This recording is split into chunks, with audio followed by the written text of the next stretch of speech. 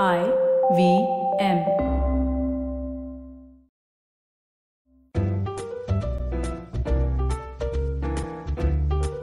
The Croc's Tales.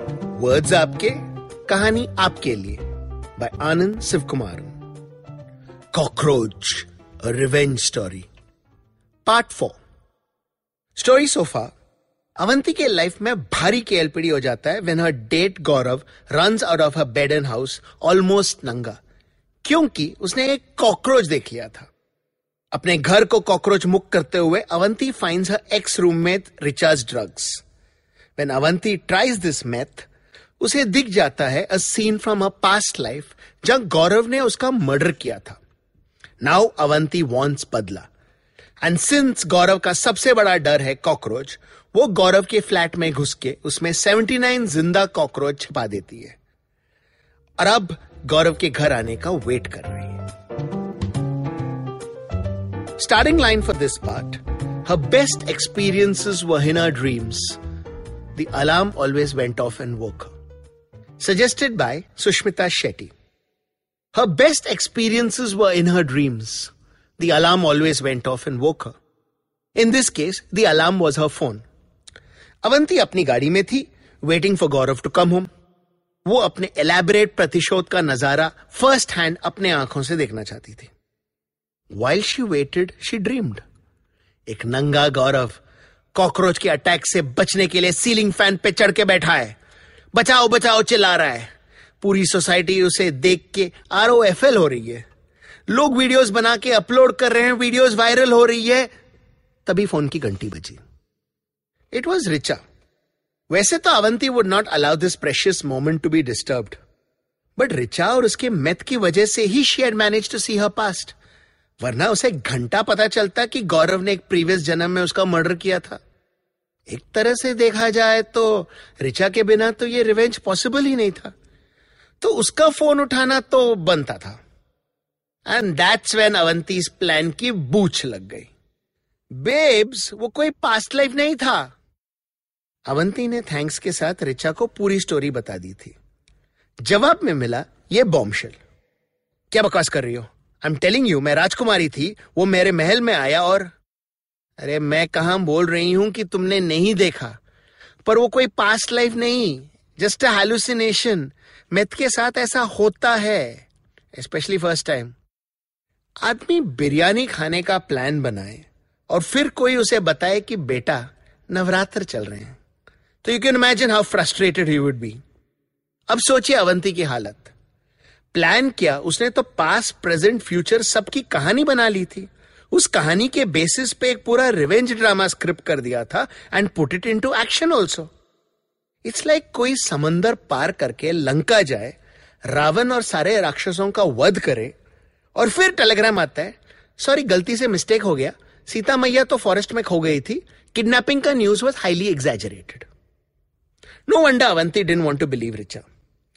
Richa को पूरे 22 minute लगे अवंती को समझाने में कि मेथ के इन्फ्लुएंस में आदमी काफी रंगीन सपने देखता है. Dreams in which all the hidden desires take shape, जैसे अवंती का राजकुमार होना. बट साथ में हमारे जो सबकॉन्शियस फीलिंग्स हैं वो भी इन हैलुसिनेशंस में शो अप करते हैं.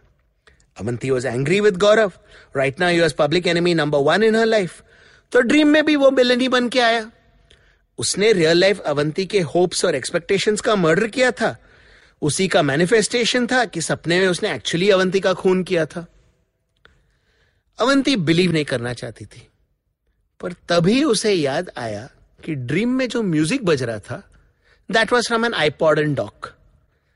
शरबत वाले ट्रे में शॉट ग्लासेस थे और गौरव जब अवंती को डुबा रहा था, there was a tattoo on his wrist which was a word in English, rise. What she had seen was a hallucination, not a past life regression. गौरव ने कभी उसका मर्डर नहीं किया था and she had no reason to take बदला on him. But उसके घर को तो उसने ऑलरेडी कॉकरोचों के हवाले कर दिया था. Avanti was overcome by guilt.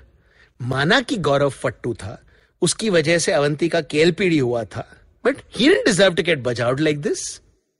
She had to stop it. और तभी she saw Gaurav's car driving into the building. It was too late. गौरव के घर में घुस के सारे कॉकरोचों का खात्मा करने का टाइम तो नहीं था. एक ही रास्ता था. Somehow she had to stop Gaurav from going home. But कैसे?